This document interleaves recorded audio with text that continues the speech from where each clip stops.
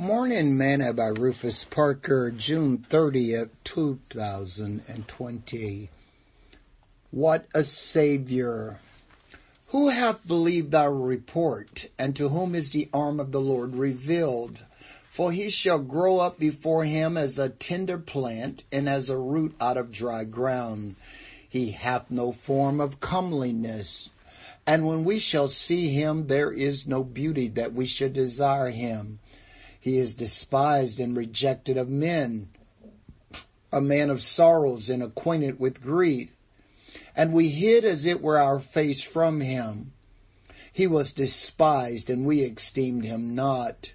Surely he hath bore our grief and carried our sorrows. Yet we did esteem him stricken, smitten of God, and afflicted. But he was wounded for our transgressions. He was bruised for our iniquities. The chastisement of our peace was upon him, and with his stripes we are healed.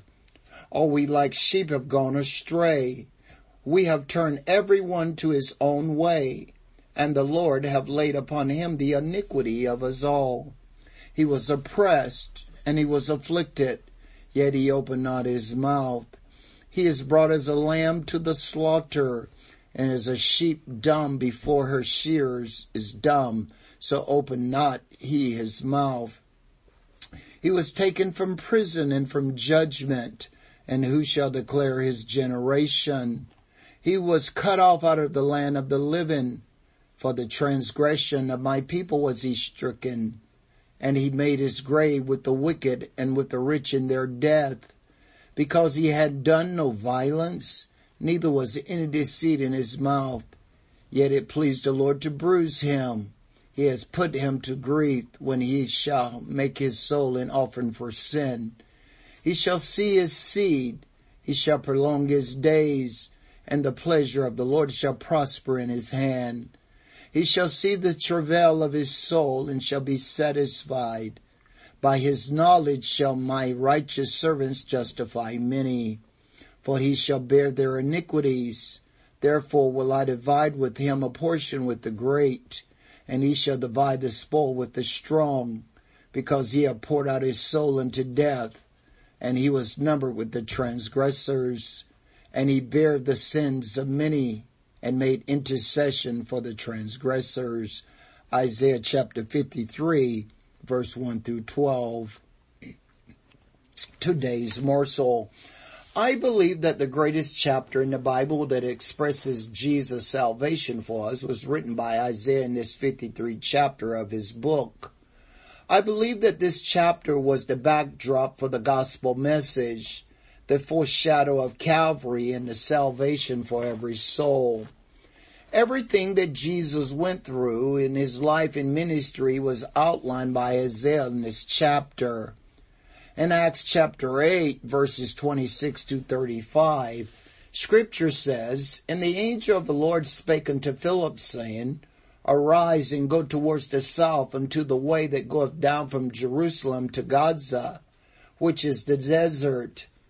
And he arose and went, and behold, a man of Ethiopia, a eunuch of the great authority under Candace, queen of Ethiopians, who had the charge of all their treasure, and had been to Jerusalem for to worship, was returning and sitting in his chariot reading Isaiah the prophet. Then the Spirit said unto Philip, Go near and join thyself unto this chariot.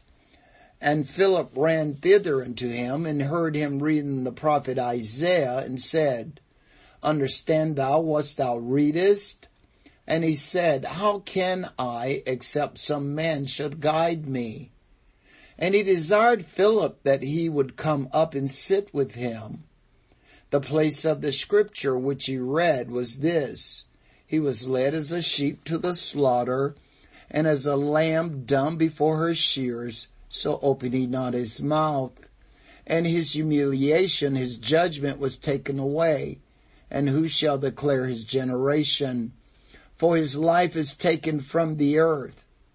And the eunuch answered Philip and said, I pray thee, of whom speaketh the prophet this? Of himself or some other man? Then Philip opened his mouth and began at the same scripture and preached unto him Jesus Acts chapter 8, verse 26 through 35.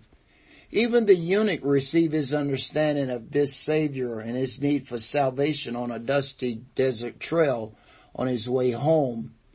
What about you? Do you understand who this Savior was and is? It is all very clearly written in the book for us to understand. Sing this song with me today. Oh, what a Savior! Oh, hallelujah! His heart was broken on Calvary. His hands were nail-scarred. His side was riven. He gave his life's blood for even me. Thought for today. Neither is there salvation in any other, for there is none other name under heaven given among men whereby we must be saved. Acts chapter 4, verse 12.